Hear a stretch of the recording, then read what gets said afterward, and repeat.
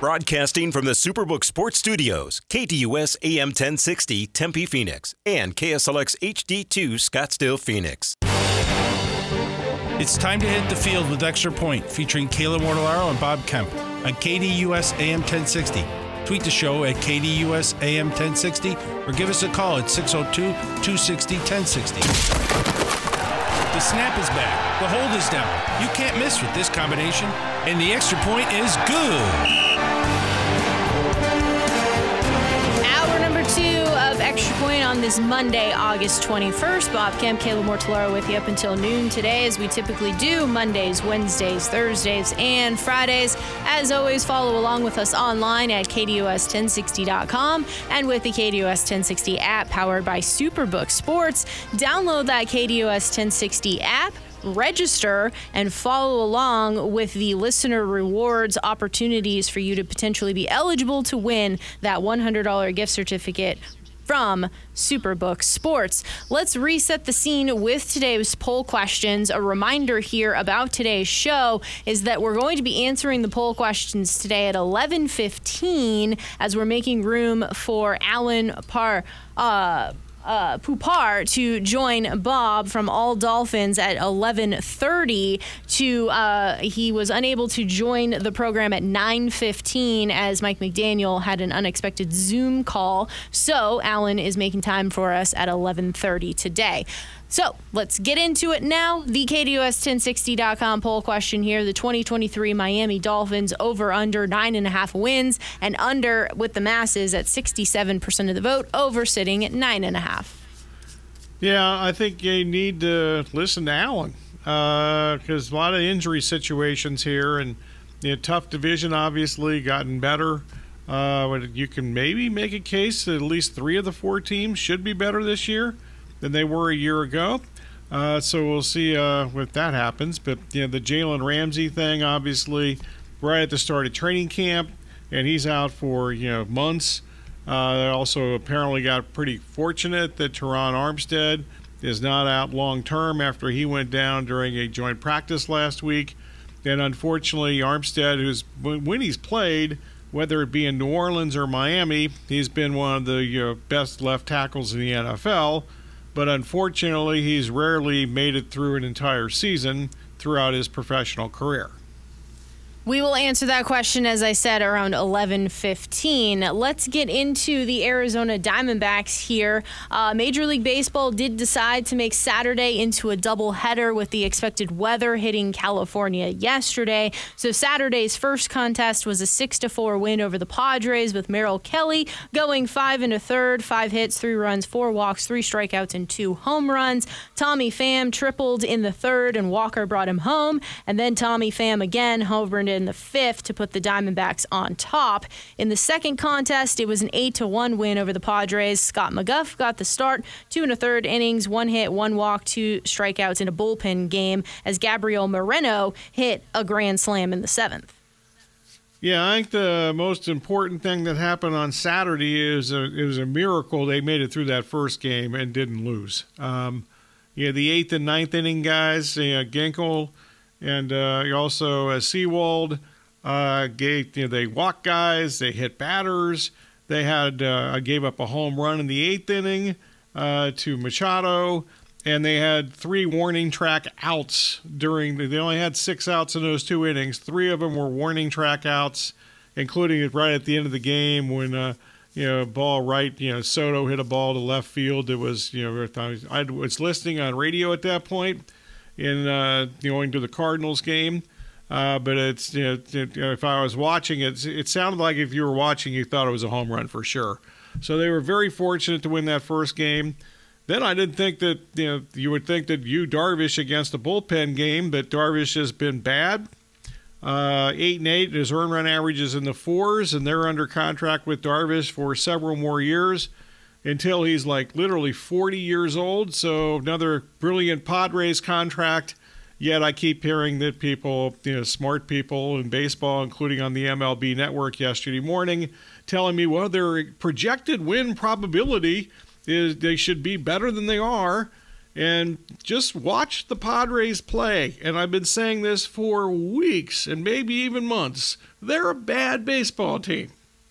The Diamondbacks continue their efforts here to get themselves back into that wild card spot. Just taking a look at the National League, the Braves 80-43, the Dodgers 76-47, the Brewers 68-57.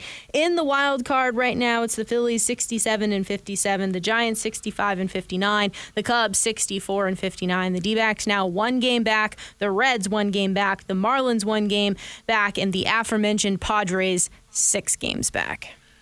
Yeah, I think the Diamondbacks got some good news today, seriously. I'm not being sarcastic here for a change. The Reds game has been rained out for today, and they're playing a doubleheader on Wednesday. And I think that, the Reds pitching staff is shaky to begin with. And the fact that they're going to have to play 2 games on Wednesday before they start a 4-game series against the Diamondbacks here on Thursday, there's going to have, I think it's a high probability that the Reds are going to make some roster moves and restock their pitching staff. And their pitching staff, when fully stocked and healthy, isn't very good. So they should get a decimated Reds pitching staff when they hit Arizona for the first of a 4-game series here on Thursday. Tonight, though, it is the Rangers in town for a 2-game set. Jordan Montgomery going for Texas, 8-10, 3.30 ERA, 128 strikeouts. Obviously, he started the season with the Cardinals. Now he's with the Rangers. It was originally for the Diamondbacks' Slade Sassoni, but a few minutes ago, the Diamondbacks announced a change, and it's Joe Mantiply getting the start. Another bullpen game, and I'm actually for this. Ciccone should not be in the major leagues. He's not good. The Dodgers have another loss to their pitching staff. Tony Gonsolin placed on the 15-day injured list, with Dave Roberts telling reporters that it's unlikely Gonsolin pitches again this season. They did win 2 of 3 over the Marlins over the weekend.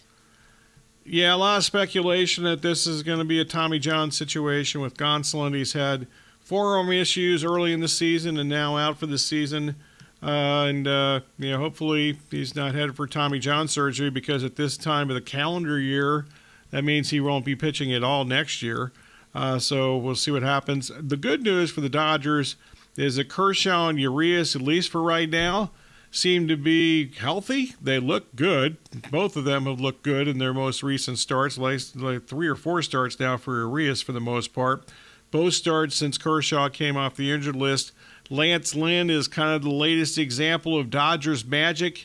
He was getting shelled on a almost per start basis with the White Sox. He's undefeated, and not just because he's got great run support, which he's gotten, but he's looked good for the Dodgers. And Mark Pryor, former phenom pitcher for the Cubs back in the day, he's the Dodgers pitching coach, and I think he deserves a lot of credit there. And Bobby Miller, the rookie, their top pitching prospect before the season started, and arguably the top pitching prospect in baseball according to some, he's been much more consistent here as the season's continued. I kind of thought that maybe he would fade, because a lot of rookie pitchers going through the major leagues for the first time in their career fade during the season, but seemingly he's gotten better. So another Mark Pryor thing, I think, there. Giants had bases loaded, walked in Jock Peterson.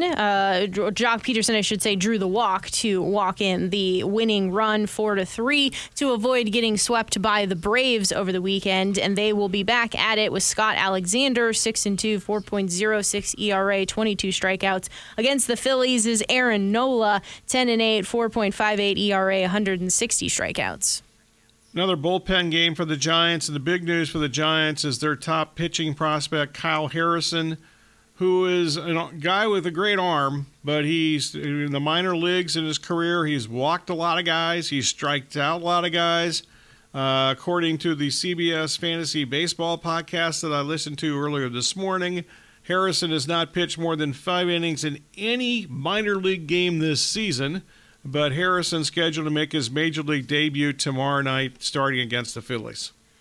In the American League, you have the Orioles remaining on top, 77-47. The Rangers, 72-52. The Twins, 65-60. Then in the AL wildcard race, you have the Rays, 75-51. The Astros, 70-55. And the Mariners, now 69-55. On the outside looking in, the Blue Jays now a half game back. The Red Sox 3 games back. And just because I have to put it in there, the Angels 8.5 games back.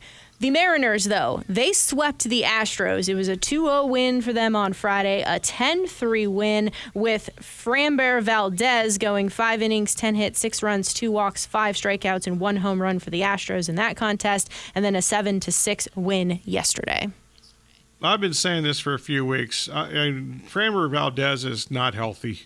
He left the game against the Angels. This is probably 6 or 7 weeks ago at this point. He's not been the same since then. He's usually went on a ground ball machine. He's given up I don't know if it's a career high in home runs, but he's given up a ton of home runs. So we'll see what happens with that. As far as the Mariners are concerned, they seem to do this every year once we get to August or September. Not to this extent, maybe. They are 31-13 in their last 44 games. Obviously, it was the Julio Rodriguez show. I don't know if he's officially been named the Player of the Week in the American League from last week, but he will be at some point today. He had 17 hits in a 4-game stretch. That's the most hits in 4 games by any player in Major League Baseball in 98 years. Contrary to popular belief, I wasn't even around when that happened, whoever it was the last time. The Astros, I've said this now for a few days, there's something not right here. It's not just Valdez. Their team, and they've had a lot of guys in and out of the lineup, injury-wise, rotation-wise, player position-wise. But even when those guys are healthy and playing simultaneously, this is nowhere near the Astros that we saw win the championship. And they were, without a doubt, the best team in baseball last season from like June 1st on.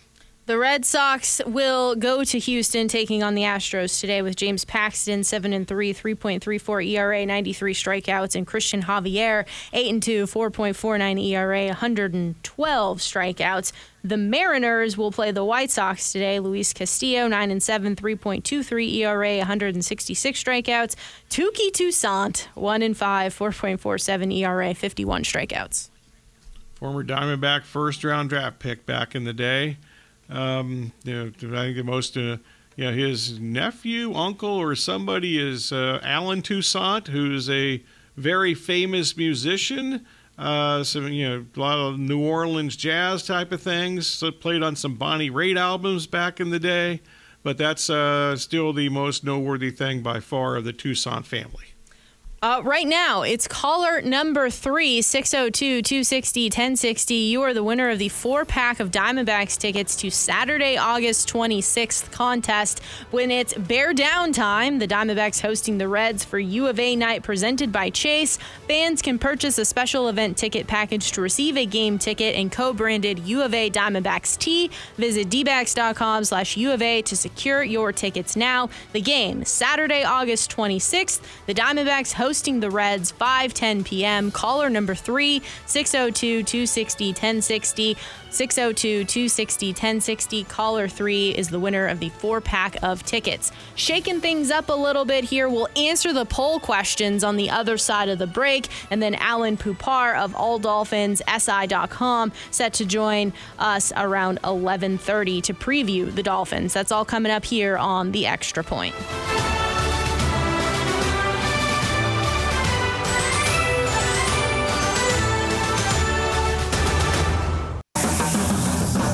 Bringing you the latest sports topics weekly right here on KDUS AM 1060 with me, the Doug Gottlieb Show, 1 to 3 p.m.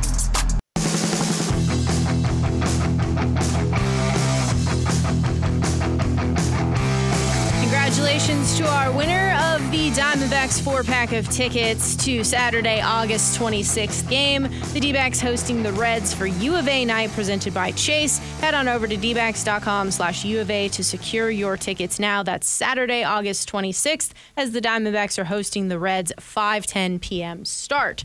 Changing things up a little bit here, and we're going to answer the poll questions now and then make room for Bob and Alain Poupart to have a conversation about the Miami Dolphins around 11:30. So let's toss it over to the KDUS1060.com poll question, but we'll have a caveat, shall we? Because we're going to answer the win-loss total, but maybe Alan says something that completely changes our mind. The 2023 Miami Dolphins over-under 9.5 wins here. Well, I'm not going to bet it over, no matter what Alan tells me, unless the rest of the rest of the AFC East is just not going to play this year. Then I maybe would consider the over at that point. All the injury situations, and we'll go through that with Alan in the next segment. But I can't make a case at all for them going over the total. Probably even if they were healthy, it'd be hard for me to do that. Their schedule quickly. They have 3 of their first 4 games are on the road. Week 1 against the Chargers, Week 2 at New England, then Week 4 at Buffalo. Later in the season, they have a 3-game stretch from October 22nd through November the 5th at Philadelphia, home against New England, and then Kansas City and Germany. So in 3 weeks, they play both of the Super Bowl teams from last year. And in the final 4 games of the season are 3 home games. That's the good news. Against the Jets, Dallas, and Buffalo. Those are, we expect to be good teams, all 3 of them. And the 4th game is at Tennessee, who I was told, I was told foolishly I picked Tennessee to win the AFC South over last Friday during the Sports Zone, and that got the ire of at least one person I saw at the Cardinals game on Saturday night who was listening. So thank God he's listening, but to disagree with me is just a wrong thing.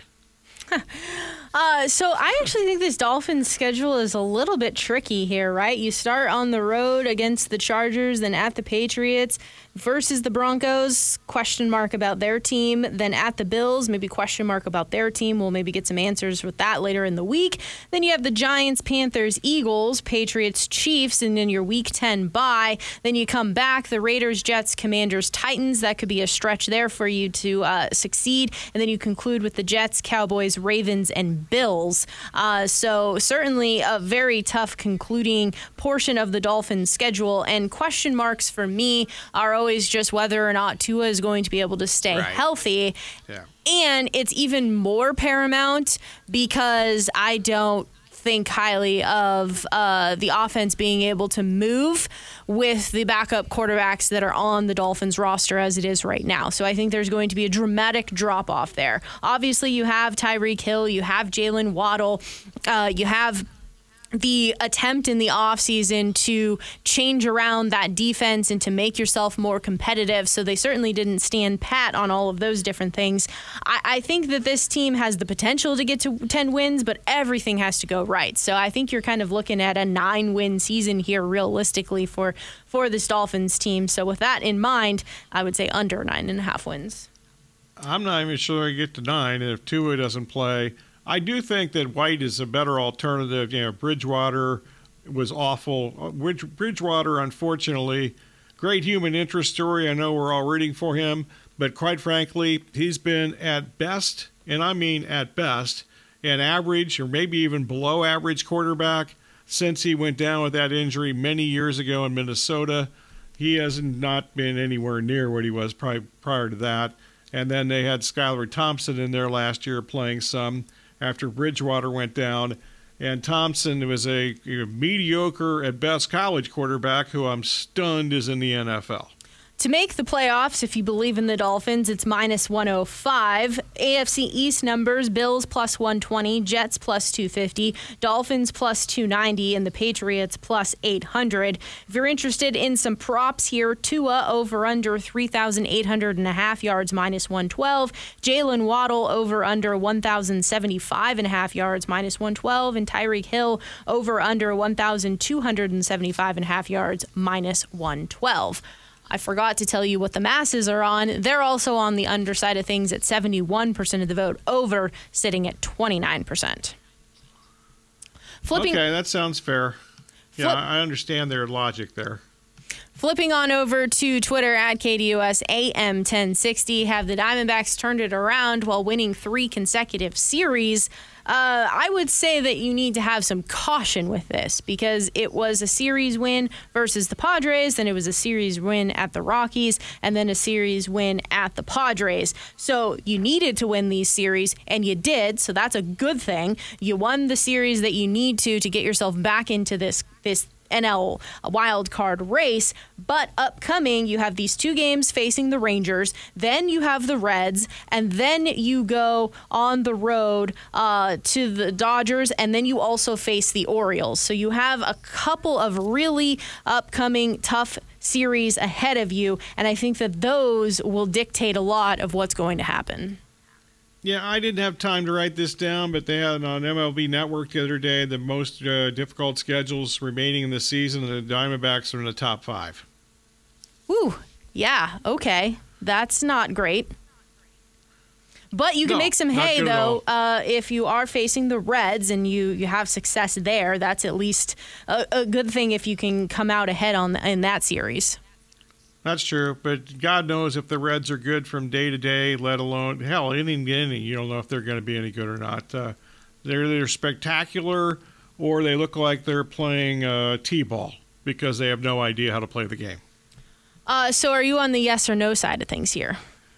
I'm on the hell no side of this because they because they beat the 7 games last week that they should win. That they had a winning record that week, and that's a week that could have officially buried them and been gone. But if anything goes right, I don't know how anybody can have any kind of idea that that's a positive. I mean, it's great, but let's see what they do these next 4 series and the rest of the season. I think we can judge anything on what we saw last week. The masses are on the no side of things at 66.7% of the vote. Yes, sitting at 33.3%. This is on Twitter at KDUS AM 1060. As a reminder, the Diamondbacks are taking on the Rangers tonight. Jordan Montgomery going for Texas, and Joe Mantiply is now getting the start in a bullpen game for the Diamondbacks tonight. That is a 6:40 start. Dbacks.com/watch. Rearranging things today, Alain Poupart of AllDolphinsSI.com set to join Bob in the next segment to preview the Miami Dolphins and to get some answers on the injury front, the injury situation that the Dolphins have experienced so far in camp. So we'll do that next right here on KDUS AM 1060 in the Extra Point. As always, follow along with us online at KDUS1060.com as well as with the KDUS 1060 app powered by Superbook Sports.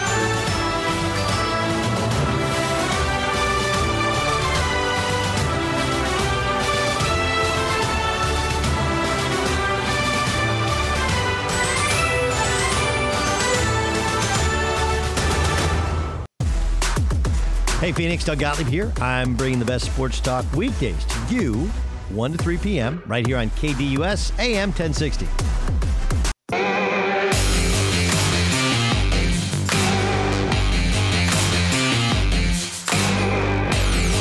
Welcome back to the Extra Point. This segment with Bob Kemp on KDUS AM 1060 and KSLX HD2 100.7. The Dolphins in 2022 reached the playoffs for the first time since 2016. Expectations high for the 2023 season, but several injury questions, among other things. Out to the KDUS hotline we go. And we're now joined in the Sports Zone by Alain Poupart of All Dolphins. That's part of SI.com. Alain, good to have you. And let's start with kind of an injury roll call here. And let's start with Tua, who has not made it through a healthy season since 2018 in Alabama. He started 34 of 51 games with the Dolphins. After last season's concussion situation, does everybody kind of hold their breath even in practice when somebody gets close to him? Kind of, sort of. I don't know if it's necessarily to that point, but everybody's cognizant of the situation, obviously, and so far, so good. I'm sure there was some nervousness Saturday in the game against Houston when he threw a pick on his first pass of the game, and he basically got in the way of the defender, linebacker, Denzel Perryman on the return, and was engaged with a blocker, and there was some contact. I I think the Dolphins would prefer he not get involved in things like that. But yeah, I mean, obviously, the whole narrative the entire off season, and every time you hear talk about the Dolphins, is if Tua stays healthy, if Tua stays healthy, if Tua stays healthy. So obviously, that's going to be looming over him at the very least through this entire season, and who knows how long into the future. Tua has been accurate on short passes. Last season, though, he was in the bottom 3 in the league outside the hashes and 25-plus yards down the field. But do those things really matter when you have Tyreek Hill and Jalen Waddle getting tons of yards after the catch? No, and we also should note it wasn't even just the yards after the catch. There was some of that, but it wasn't so much that really fed the Dolphin offense last year. It was completions 15, 20 yards down the middle of the field to Hill and Waddle, whose speed created such problems for opposing defenses that they very often were wide open, like 15, 20 yards on the field, and Tua got on the ball. And while it's not 45, 50 yards on the field, or it's not 25 yards outside the numbers, it's still as productive. And there was a great example of what I'm talking about with Tyreek Hill's speed and what it does in the game against Houston. There was a third down play where Hill was in the slot. He ran straight at the DB, and then while the DB is still turning around to backtrack to make sure he keeps up with Hill if Hill's going to sprint down the field. And by the time the pass was thrown, there was nobody 50 yards anywhere near Hill. That's I can picture that play. I didn't see it, but I can picture that. The tackle situation. It appears like the Dolphins dodge a bullet here when Teron Armstead went down last week in a joint practice. He's missed 4 or more games in 6 of his last 10 seasons. The passing numbers for Miami were really good last season when he was on the field, significantly worse when he wasn't on the field, last season. So how's the backup tackle situation? I would tell you it's probably more encouraging than it was at this time last year because they signed veteran Kendall Lamb late last season, spent most of his career as a right tackle. And then when training camp started this year, he's been taking reps on both sides of the line. And every time he's been at left tackle, he's looked very, very good. He's the one who started with the offensive line Saturday against Houston because Armstead's dealing with that leg injury that he suffered against the Texans in the second joint practice on Thursday. And he had another outing where you kind of get the feeling if the Dolphins have to start the season without Armstead tweeted after practice Thursday that his mindset is on week 1, which not quite the same as saying, guarantee I'll be there for week 1. Well, if it turns out that he's not there for week 1, I think the Dolphins and their fans have reason to believe that Kendall Lamb can even get the job done on left tackle. Yeah, I need to ask about Phoenix area product Austin Jackson, right tackle in the past. How's he doing? Much improved, it looks like, I would tell you. And as I'm going to guess being that he's from your area, let's say his career didn't get off to necessarily a great start after it was the 18th pick in the 2020 draft. Right. And then, but it was on the left side. And then last year, after Mike McDaniel came in with a new system, a new scheme that emphasizes maybe more athleticism on the offensive line as opposed to physicality, the thought was that, that might be what, sparks his career because this seems to fit his skill set better. And he's going over to the right side. But then, lo and behold, first game of the regular season, high ankle sprain, he's out until the end of November. First game back, another ankle injury, and he's done for the year. So we never got to see whether, in fact, that transition to right tackle and the new scheme would make a big difference. Well, he's shown up this year looking a whole lot different, number one, in terms of his body. He looks a lot leaner, stronger, and so far so good. I mean, he's looked very, very impressive. And, again, reason to hope that the turnaround will occur in his career. We'll get back on track. The Dolphins declined to pick up his 5th-year option for 2024, so this is a contract year for him. And obviously he's hoping to showing up on the field to make the Dolphins, think that they have to sign him to an extension. Okay, so let's flip this to the defense, kind of continue, unfortunately, the injury theme here, but Jalen Ramsey out for a few months here after the early training camp injury. How's the defense and new coordinator Vic Fangio try to compensate without Ramsey?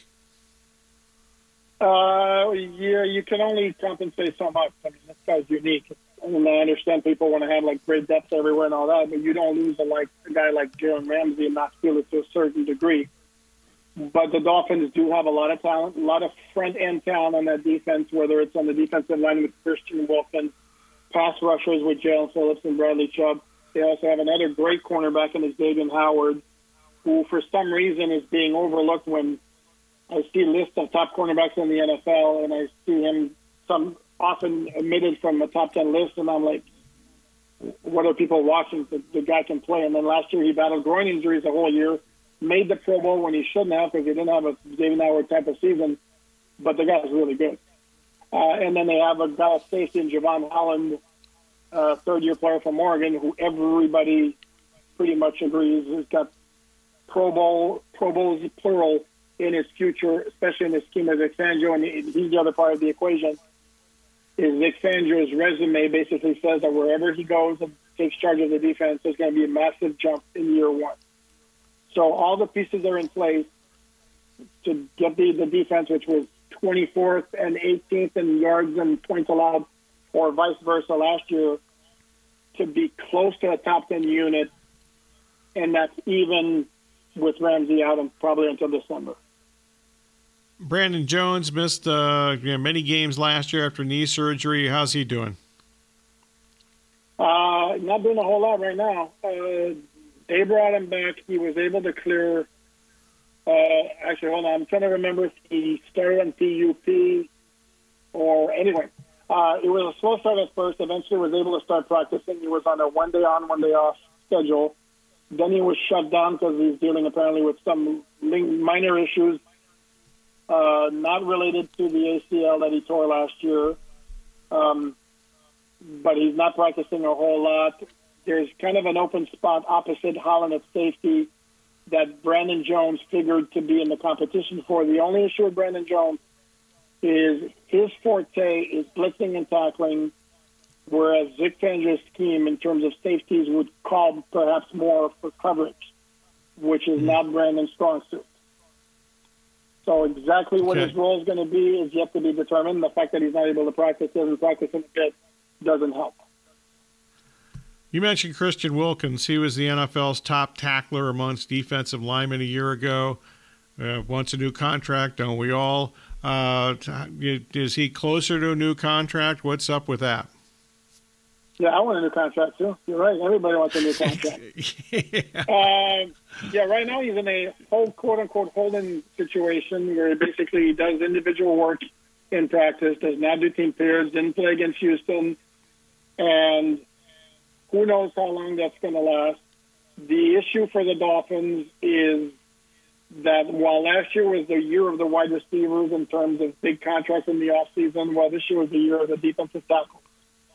And Wilkins and his agent have seen a whole bunch of guys, Jeffrey Simmons, Javon Hargrave, Deron Payne, Dexter Lawrence, and I'm going to forget a few, get big numbers. And obviously Wilkins is like, I want some of that. And the Dolphins may be saying, Wilkins was fabulous against the run in 2022, not necessarily a huge factor as a pass rusher. And that may be where the Dolphins are like, we want to pay you, but maybe not as much as those guys who got the big contracts because they're better pass rushers. And that's what may be creating the issue as far as being able to agree on a number. Eventually he's going to start practicing. Don't know exactly when that's going to get done, even whether it's going to get done before the start of the regular season. That's something to watch. Back to the offense. If healthy, this obviously is a group that has tons of playmakers with speed and athleticism. What's the ceiling for this offense? That's a very good question. I think the ceiling for this offense will be determined, I think, once they can show a little bit more consistency. The thing that's a little bit, concerning might be too strong a word, but if there's any hesitation whatsoever about the potential of the offense, is the fact that even before Tua was sidelined for good last year with the concussion against Green Bay on Christmas Day, is the offense was slowed pretty significantly once December hit against San Francisco, the Chargers. Buffalo was better, but then Green Bay, there were issues. So was it a matter of the defenses figured out how to stop or slow down this offense? Was it an aberration and they'll pick right up where they were after 11 weeks last year? That's the one question mark. Because when they were working at peak efficiency last year through 11 games, I mean, that was about as good an offense as you could have in the NFL. So maybe the reality lies somewhere in between what they were through 11 games and how they struggled down the stretch. One more injury that I didn't talk about previously, rookie running back Devon Achane, who I loved at A&M, went down with a shoulder injury in Saturday's preseason game. If healthy, is Achane a factor this season? I don't think there's a question it'll be a factor. Now, exactly what kind of factor? The Dolphins have a lot of running backs. They had their four running backs from last year. All were free agents in the offseason. They re-signed all four of them. Raheem Mostert, Jeff Wilson Jr., Myles Gaskin, Savon Ahmed. And then they drafted Achane in the third round, which really smelled like a Mike McDaniel pick where he saw the speedster and goes, I want him. I want more speed on my offense. So I think they're going to have some packages for him to take advantage of that speed. I'm hesitant to say he's going to play a huge role, number one, because I don't know if he's got the body to have a huge role at this time. And also because the Dolphins have a lot of other options on offense. But I would, once he gets back in, his injury is week to week. Shoulder injury for a smaller running back. Who knows what that means? It's 2 weeks, 3 weeks, a month, who knows? But he'll definitely have a role for this offense in 2023. Okay, special teams have been kind of a hit or miss proposition. What's expected from the 2023 special teams group? Yeah, I think last year actually was more a miss or miss, to be very honest with you. It was bad.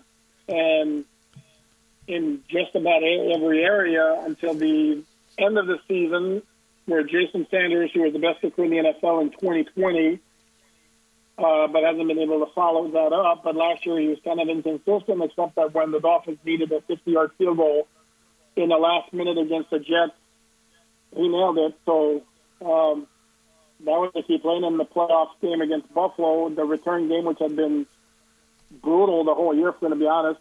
Cedric Wilson gave him a 50-yard punt return. So having said all that, I think they have an upgrade as a punt returner with Braxton Berrios, who they signed as a free agent from the Jets.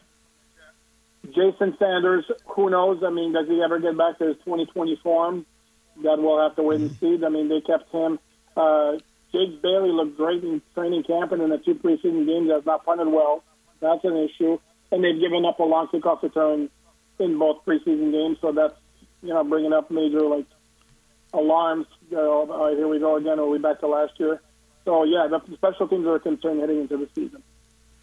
All right, bottom line here, the consensus over-under total for the season wins is 9.5, so the Dolphins over-under 9.5 wins in 2023. They will be over or under. You are correct. I agree. Oh, wait a second. You want a prediction? One or the other. Yeah. Okay, I shall be funny. I guess the joke didn't register. Okay.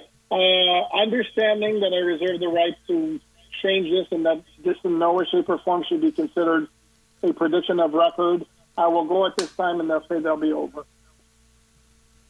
Okay, sounds good, Alan. I appreciate you rescheduling here, and stuff happens during camp and so forth, during practices and whatever, so no problem.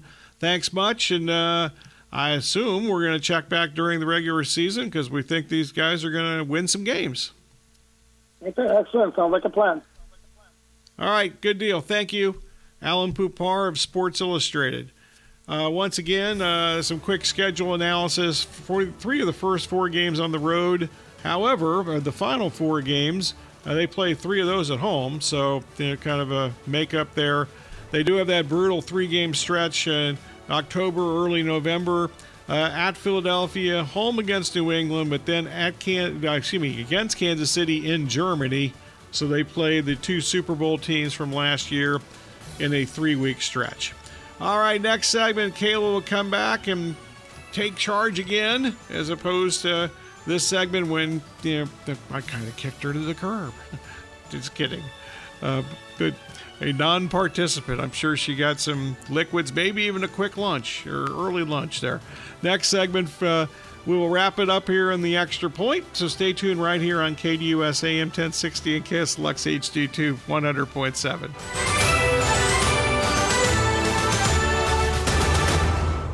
KDUS AM 1060 is the home to the Dan Patrick Show, the Doug Gottlieb Show, and Sports Map Radio. Catch all the sports content here on AM 1060.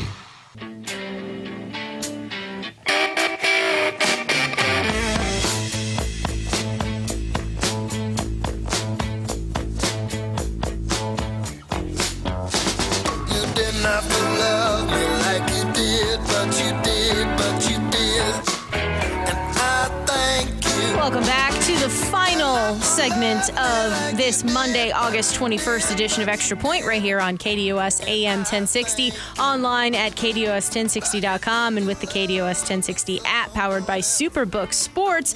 Once again, make sure you're downloading that KDUS app. Register and follow along with the listener reward opportunities available for you. Right now, there's a chance at a $100 gift card courtesy of Superbook Sports. But it's that time once again, Bob. It is thank you time.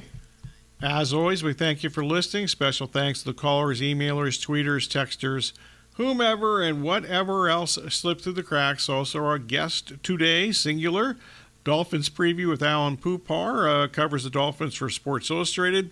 And also on Tuesday, hopefully, we're trying to get a Cubs guest. And the Cubs had several teams that I thought were crazy going for it at the trade deadline. I think the Cubs are the only team I was wrong about as far as that goes. It looks like that was now a smart move. But the Cubs play a 4-game series here against the Tigers. And not the most difficult stretch of games for them here in the next few days. But the Cubs are doing some good things. Looks like Marcus Stroman, though, may not pitch for the rest of the season. And it looks for sure he's not going to get a contract extension, apparently, according to various reports in the last 24 to 48 hours. Sound of the day courtesy of CBS, Major League Baseball, NBC, Fox. At least get a contract extension from the Cubs, I meant. Somebody will give him a contract. WTMJ in Milwaukee for the Brewers, sweeping the Rangers highlight, and also Cairo, the flagship of the Mariners in Seattle. Special thanks, as always, to Kayla, Corey, and Aaron. And Kayla's going to tell us what's coming up next. That's right. Up next from noon to 1 o'clock, it is Sports Map Radio Network, followed by the Doug Gottlieb Show from 1 to 3, the Rich Eisen Show from 3 to 5, the Sports Zoo with Dave Rooster Bierstein from 5 to 6, Monday Night Golf with Ray Adams from 6 to 7, and James Out West from 7 to 8 tonight. Speaking of tonight, the Diamondbacks are hosting the Rangers. It's Jordan Montgomery versus Joe Mantiply in a bullpen game, 6:40 p.m. Head on over to dbacks.com/watch to find the channel that best suits you. And I know, Bob, that you are going to be glued to your television set tonight as you are going to watch the Baltimore Ravens and the Washington Commanders square off in this preseason contest because Baltimore has won 24 straight preseason games, right. And they're going for their 25th in a row. Okay. I didn't even I just saw this on ESPN a few moments ago that game was tonight. Susie Colbert, apparently, is she not with ESPN anymore? I guess she's not doing the countdown thing anymore. Right. She was part of the group of layoffs. Well, that sucks. She's only been there for like 30 years, so that's sad. So you got to know her a little bit back in the Super Bowl Tampa Bay Cardinals, the Cardinals Tampa Bay Super Bowl, and I always thought she was very professional and did an excellent job. So hopefully if she wants to continue to work, she'll be able to do that. Speaking of the Monday Night Countdown crew, it has been announced the lineup for ESPN, and it's going to be hosted by Scott Van Pelt. Ryan Clark will also be an analyst, RG3. Marcus Spears, of course, Adam Schefter. We'll see if he has any chains and dancing moves, etc., and appearances by Larry Fitzgerald and Alex Smith.